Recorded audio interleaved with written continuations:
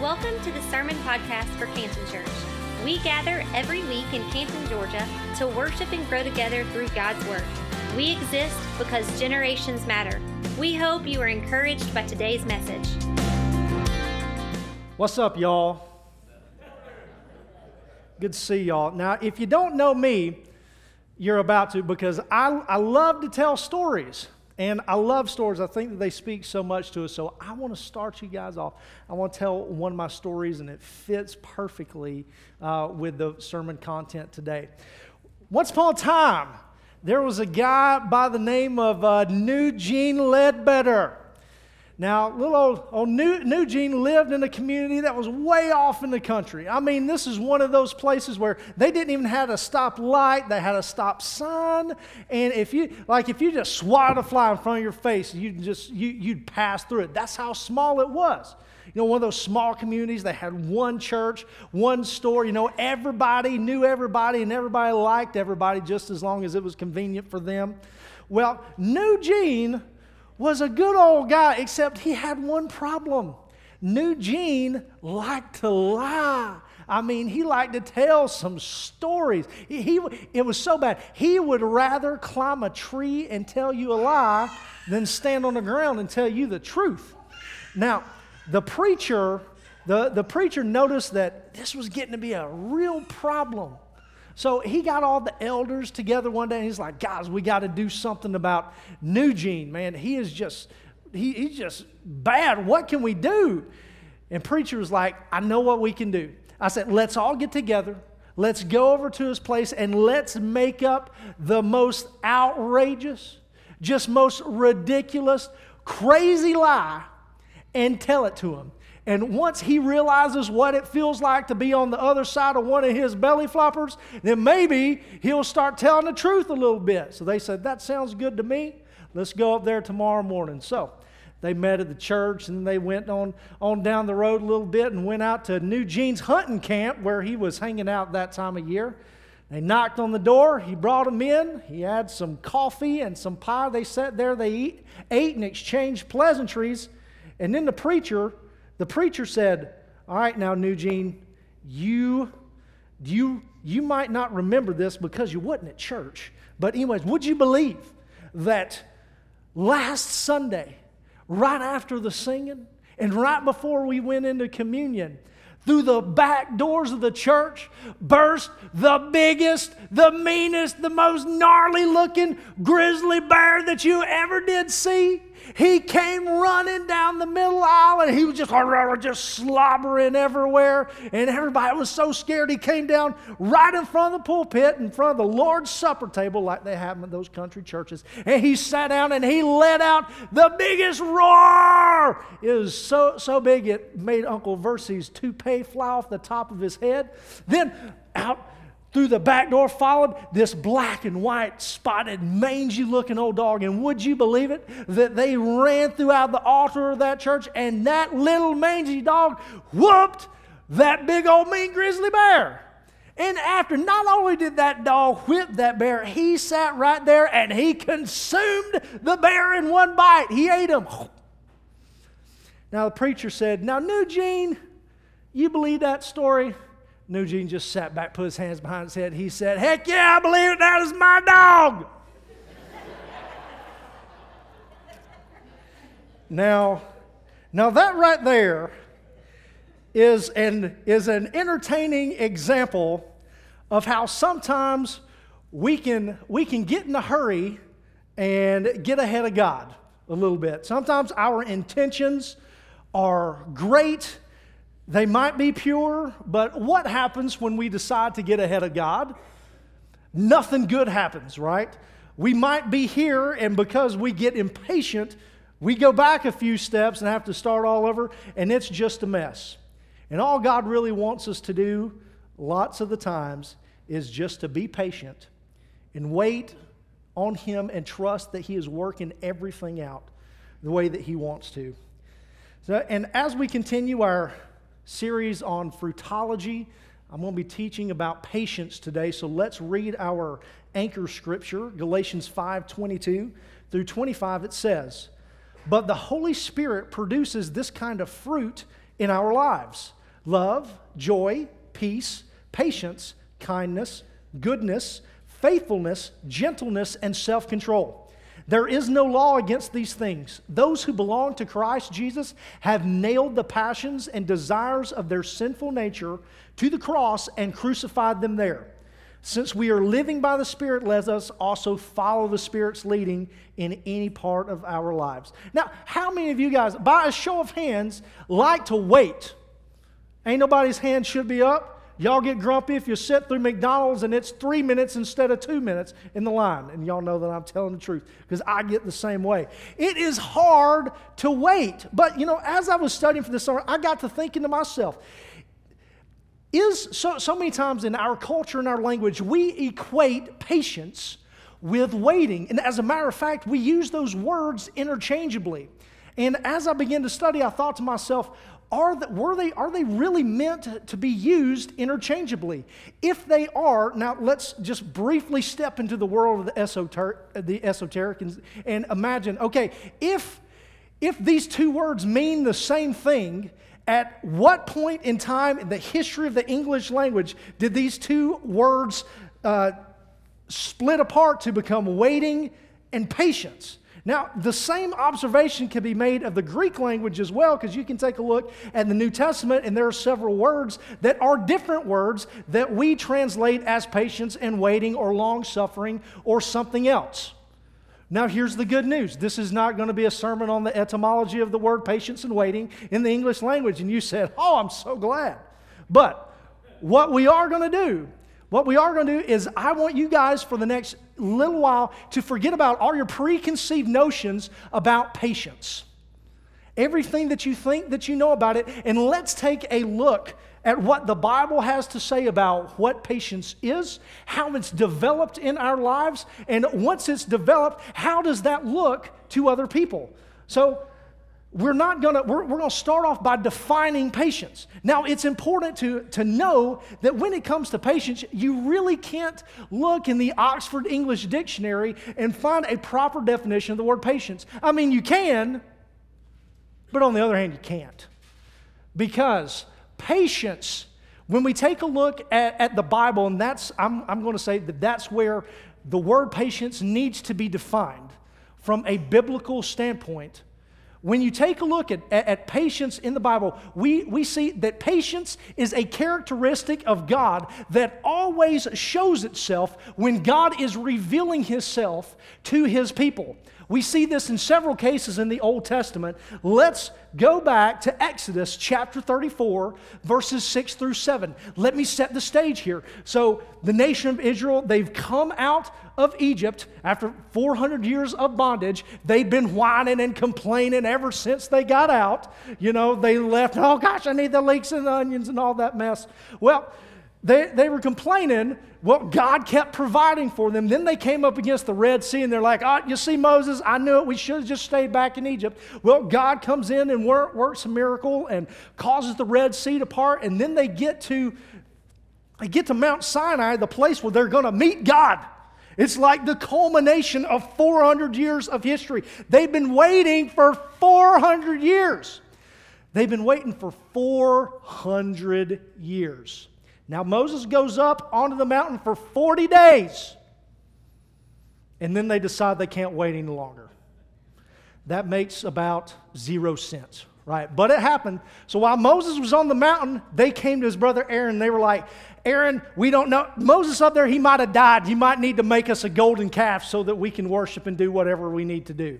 So Aaron's right, yep, you're right, I'm going to make you a golden calf. Well, long story short, Moses comes down, gets mad, breaks the 10 Commandments, and the first thing that Moses said is, everybody that's on the Lord's side, come over here. The vast majority of the people came over to Moses, and then Moses had to go back up to the mountain, and this is what God tells Moses right after he gets back up to the mountain, after his people have done that heinous deed. Exodus 34, verses 6 and 7. And he, the Lord, passed in front of Moses proclaiming, the Lord, the compassionate and gracious God, slow to anger, abounding in love and faithfulness, maintaining love to thousands, and forgiving wickedness, rebellion, and sin. I think that it speaks volumes of the heart and character in God and how that situation played out. You know, God had every right to pass judgment right then and there. And to some of those people, he did. But the majority of those people enjoyed the forgiveness, the grace of God, because he was patient with them. Now, the patience of God, we hear about it also in the book of Jonah, chapter 4. Everybody know who Jonah is? He's a dude that got swallowed up by the whale because he didn't want to do what God had told him to do, which was to go preach to the Ninevites so that they might be saved and repent from their sins. Well, after he runs, gets swallowed up by a fish, gets spit out on dry land, he reluctantly goes and preaches to the Ninevites. Well, guess what happens? The Ninevites get saved. They repent in sackcloth and ashes. They fast, and that was a really popular way of mourning publicly back then. But then in chapter 4, verse 2, we find out really why Jonah ran in the first place. It's because he didn't like the Ninevites for one reason or another. And this is what he says, Jonah talking here. So he complained to the Lord about it. Didn't I say before I left home that you would do this? He's telling this to God. Lord, that is why I ran away to Tarshish. I knew that you are a merciful and compassionate God. Jonah knew it. Slow to get angry and filled with unfailing love. You are eager to turn back from destroying your people. Jonah knew what was going to happen. He was mad about it because he didn't like the Ninevites. But we also see it in Isaiah and in so many of the other prophets. Isaiah 30, the nation of Israel, they had gone through another cycle of disobedience and just falling away from God. And it made Isaiah so mad that in chapter 30, verse 9, he describes the Israelites as being stubborn rebels who refused to pay attention to the Lord's instruction. So you'd think at some point in time, God's patience is going to run out and he's going to bring the hammer down. But this is what happens. Verse 18 and 19. So the Lord must wait for you to come to him so he can show you his love and compassion. For the Lord is a faithful God. Blessed are those who wait for his help. O people of Zion, who live in Jerusalem, you will weep no more. He will be gracious if you ask for his help. He will surely respond to the sound of your cries. All throughout the Old Testament, you see this story over and over again. And even as we flip the book into the New Testament, we see it there as well. In 2 Peter chapter 3, Peter here, he's most likely writing to the churches in Asia Minor, which is modern-day Turkey, and they are experiencing persecution for their beliefs. Like, there are people challenging them. They're saying things like, Christ is not going to return again. Look at how long this has happened. You know, if this amount of time has happened, you know, God, he would have already come back and he would already have done this, that, and the other. Well, this is Peter's encouragement to those people that are getting that argument. In verse 8 and 9, Peter says, but do not forget this one thing, dear friends. With the Lord, a day is like 1,000 years, and 1,000 years is like a day. The Lord is not slow in keeping his promise, as some understand slowness. Instead, he is patient with you, not wanting anyone to perish, but everyone to come to repentance. Guys, outside of the sacrifice of Jesus Christ, God's patient towards the rebellion and resistance of humanity from the beginning of time to this present generation is the greatest expression of his unfailing love for us, because it allows us time to repent. Because let us not forget what Paul says in Romans chapter 2, verse 4, about the kindness of God. It says, or do you show contempt for the riches of his kindness, forbearance, and patience, not realizing that God's kindness is intended to lead you to repentance? So to sum all this up, to bring everything together, talking about patience being a characteristic of the nature of God's personality. So when we're talking about that, we have to establish who exactly God is like. Who is he at his base? Well, thankfully, 1 John 4:8 tells us that God is love. The very essence of God is love. And it is out of his love, who he is, that he is patient with us. Out of his patience, he extends to us mercy, grace, kindness, and forgiveness that ultimately leads us to faith in Jesus Christ and repentance from our sins. So, from that, we can come up with a good, solid working definition of the word patience. And that is simply this: patience is the act of extending mercy, grace, kindness, and forgiveness while waiting.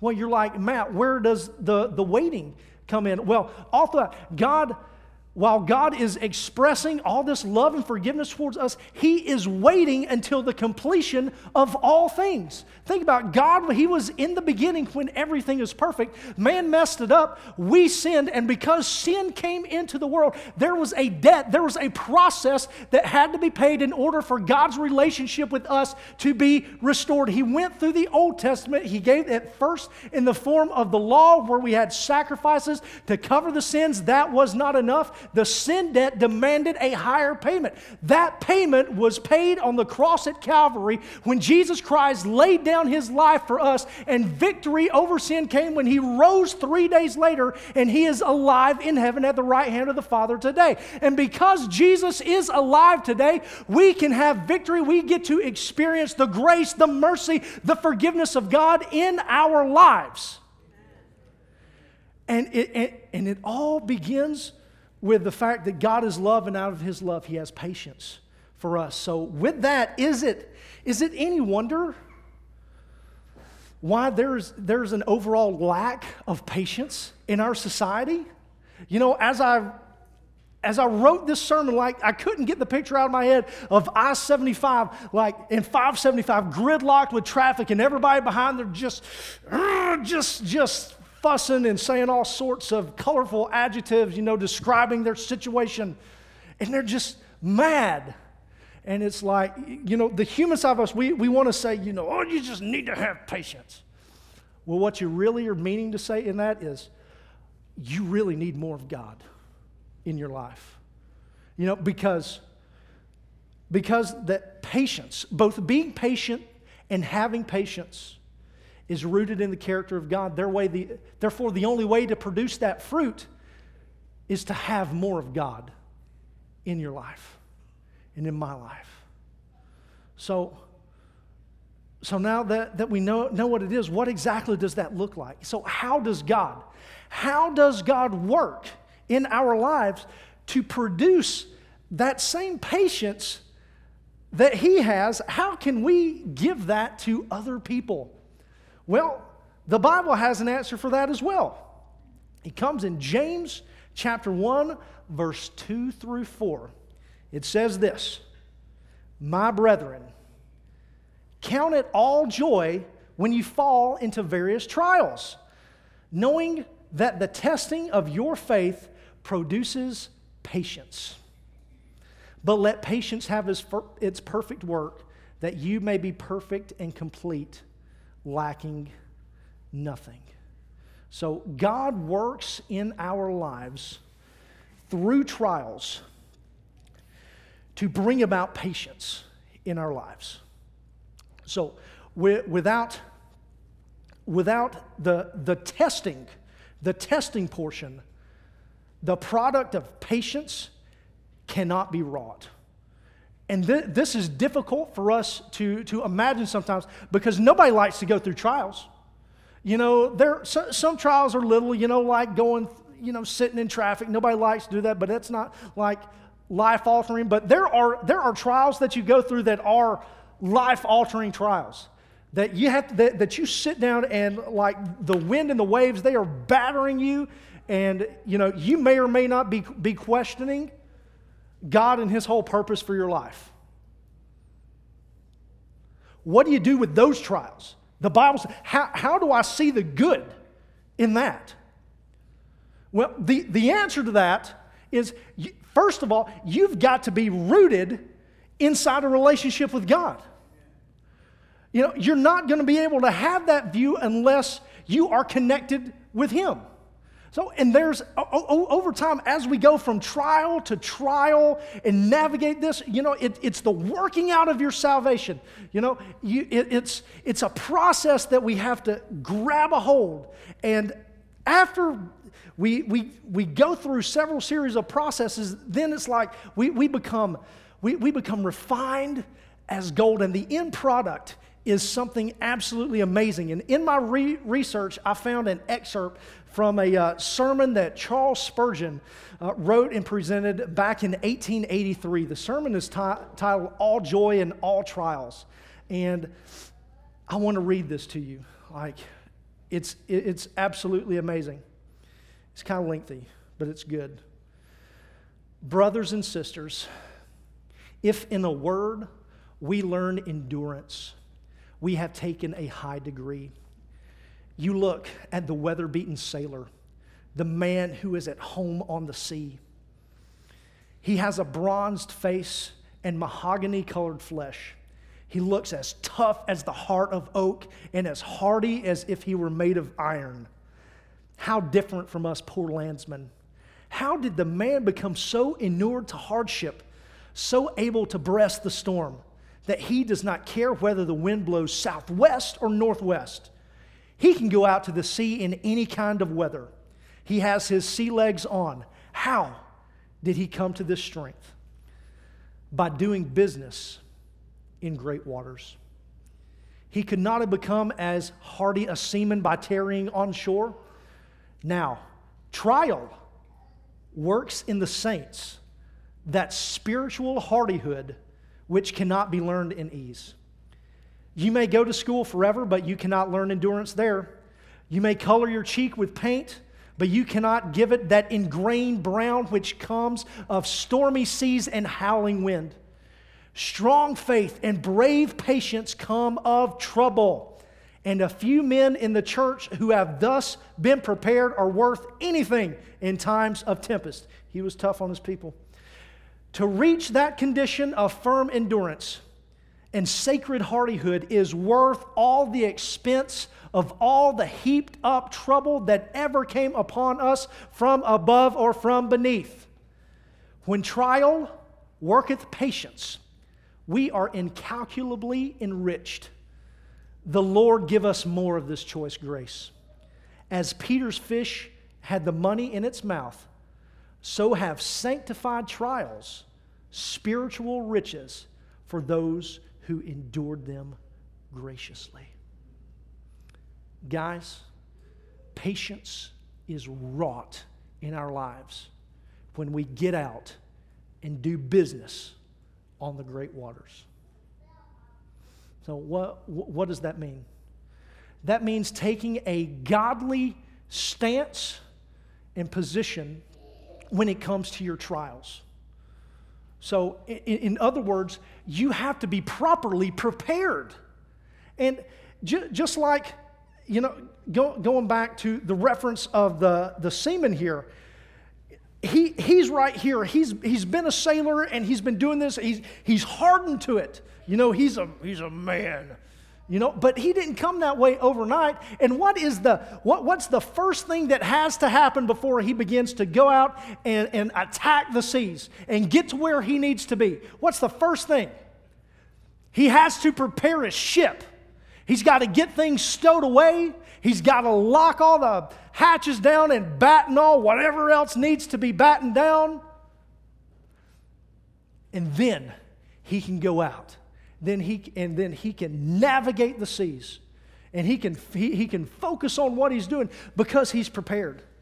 Guys, the only way that you can prepare to do business on the sea of life is to increase your faith and get closer to God and focus on what you need to be doing to be more Christ-like. And you have to be diligent in those things. So what does that look like? It looks like reading your Bible every day, even when you don't feel like it. It means praying every day when you don't feel like it. Because I promise you, when you connect with God, however you connect with God, like the next thing that might come, somebody might say was, well, you need to have a good attitude. Well, your attitude is directly predicated on how close you are to God. Otherwise, we're just working out of a surface humanitarian act of trying to come up with a good attitude about a bad situation. And that just doesn't work. Just doesn't work. The only way is to get as close to God as you possibly can. Don't forget the element of being prepared here. You know, you do that before the storm hits. Otherwise, you're just going to be scrambling. So, as I was thinking about this, I tried to come up with an example that I could share to illustrate these things. And I'm a dad, so I constantly deal with, children who do not do what I tell them to do. This is frustrating to me. When I tell my daughters and my 2-year-old son, you need to do this, I don't know. I'm like, if I say it one time, I think they should get it. But that's just not the case.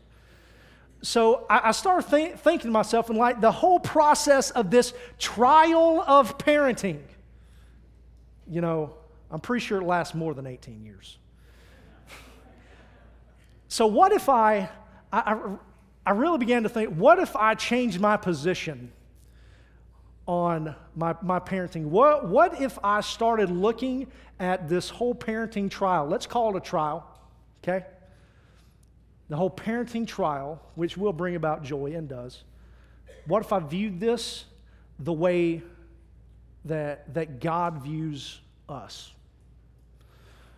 So what if, what I mean by say that is, what if I realized where we were at now, and I acknowledged that there was a process that needed to take place, but one day, I don't know when that day is, one day they're going to get it. And they're going to be okay. How would that change how I addressed my children? And then I believe the Holy Spirit challenged me. And I thought to myself, how can I, if that's true, if I'm looking towards the end, then my part to play is how can I engage them in a constructive matter in a constructive way that will encourage them and help to guide them through this process, and doing it in a way that will not make them hate me and resent me later in life, or have them think that I'm at least an angry parent. How can I avoid all that? Because here's the fact: my children and your children are first and foremost God's children. As a loving and caring God, just as He has a plan for you and me, He has a plan for these little people too. Is God not working that plan out? Yes, He is.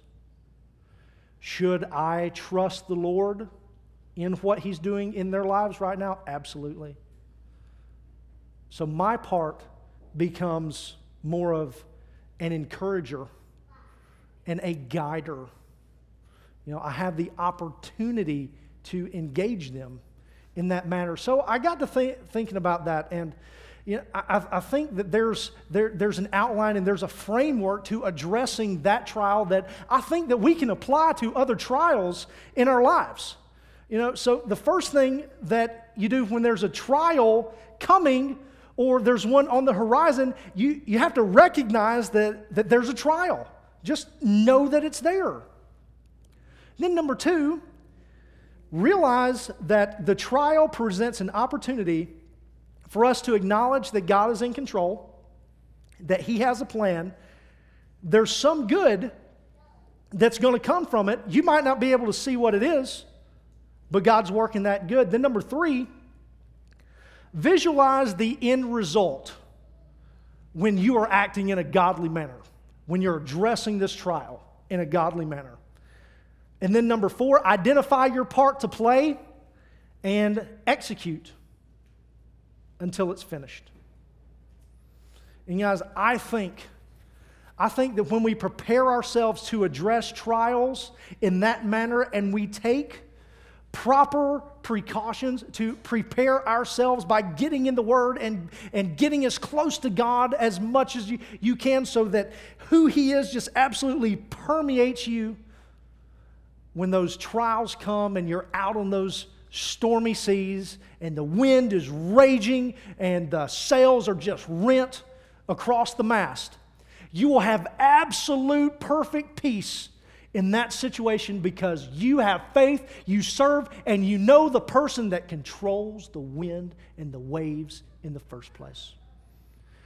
Then you'll look out over the boat of life, and just as Jesus beckoned Peter to come, you'll see Jesus standing out there in the horizon, and He's beckoning you to come towards Him.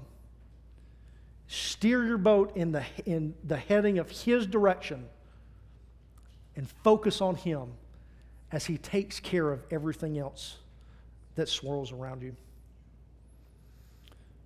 When we do that, I believe that Psalm 91 comes to pass in our lives. And this is what it says in verse 5. You shall not be afraid of the terror by night, nor the arrow that flies by day, nor the pestilence that walks in darkness, nor the destruction that lays waste at noonday. 1,000 may fall at your side, and 10,000 at your right hand, but it shall not come near to you. Only with your eyes shall you look and see the reward of the wicked.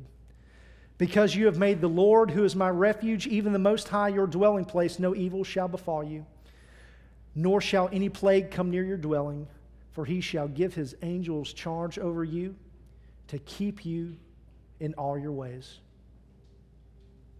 So, more often than not, guys, God, we don't pray for patience and God gives us patience. God gives us the opportunity to be patient by allowing us to go through trials. Patience is a product of the Holy Spirit working in your life to make you more like Christ through prayer, reading your Bible, coming to church, participating in worship services, and being around a community of believers that can lift you up and encourage you. Just in summation here, the four things that I think that we can do to address a trial and see it patiently through the end are thus. Number one, acknowledge that God is in control.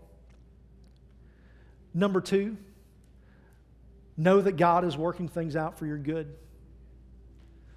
Number three, visualize the end and respond in a godly manner. Then number four, know your part and execute. Do what you know is right and you need to do. And here's the good news. You know, if you fail to address a trial in a godly manner, it's okay. God will send you another one. You know? He'll probably be there tomorrow. But as James has written, at some point, patience will bring about its perfect work in your life. And when it does, it will not only be evident to you, but it'll be evident to everyone else. See, when patience is demonstrated in our lives, first and foremost, we exude peace. Because we are intimately connected to God. We know who He is, and He knows us. We know that He's going to see us through whatever comes our way, whatever it is. And He's going to work good in that. You'll also be able to extend grace and mercy to others, because there again, you've experienced the grace and mercy of God. You'll find yourself a more forgiving person because you are experiencing the forgiveness of God. The outward demonstration of patience on our part is a mirror of all the attributes of God that we talked about at the beginning of the sermon. And we are becoming more and more like Christ as we grow in our faith and reflecting those attributes to other people. So just bringing everything together here quickly and closing from our study today, we can make the following deduction. Because God loves us, He is patient with us. Out of His patience, He then extends to us mercy, grace, kindness, and forgiveness that ultimately leads us to faith in Jesus Christ and repentance of our sins. Then the Holy Spirit works in our lives to bear the fruit of patience, so we will supernaturally be able to demonstrate peace and extend mercy, grace, kindness, and forgiveness to others while we are waiting for the completion of the trial in our life, so that through us, Christ is glorified. Others will see God working in us, and they'll want God to work in their lives too. So you might be sitting there this morning and you say, I don't know anything about God. I don't know anything about Jesus or the Holy Spirit, but I know this. I could use some patience. I know I could use some forgiveness. I could use some of that grace and mercy in my life. We're going to pray for Jesus to come into your life and be Lord and Savior, because that's the beginning. That's where it all starts. Or you may just be sitting there, you've been a believer for a while, and you're just like, Matt, I need more patience. I need to be able to address trials in a more godly manner. So we're going to pray two prayers, one for salvation, and then we're going to pray another prayer that God will grant us the discipline to pursue His presence every day. Because the daily pursuit of God's presence is what's going to bring the fruit of the Spirit, patience and all of them, to bear in your life. And why are we praying for discipline? Because discipline wins when desire fails every time. Because there are going to be some mornings you're not going to want to read your Bible. You're not going to want to do what you need to do to get it done. But guess what? God has not created us to be slaves to our emotions. He has created us to be compelled by His Spirit. And God's Spirit will help you. Everyone, bow your head and close your eyes, please. If you are in here and you have never accepted Christ into your life and you say, this is the day, Matt, I want to give my heart to God, I want to surrender to Him, you go ahead and raise your hand and we'll pray for you. We'll celebrate with you together. And if you're out there and you just say, Matt, I want to be more patient. I want to address trials in a godly manner. And I know that connecting to God daily and passionately pursuing His presence is what I need to be doing. I just need a little more discipline to make that happen. Would you just raise your hand? Got lots of hands there. So let's just all pray together. Dear Heavenly Father God, I just thank you so much for Jesus, for sending him to die on the cross, Father, so that we could experience your love and your grace and your mercy and your patience, Father. God, we pray this morning that you would just give us supernatural discipline to read our Bible, to pray, God, to do the things that we know will bring us closer to you. God, we just want more of you in our lives. God, and I just pray that through pursuing you, that the patience that we will exude, Father, Lord, in the trials and the peace, I pray that others will be able to see that you would get all the glory, Father, and that through us, you would bring people to your saving grace. Thank you so much. We love you. It's in Jesus' name we pray. Amen. Thank you again for listening. If you would like more information about today's message or about our church, we invite you to visit us at cantonchurch.com or on Facebook at facebook.com/cantonchurchga.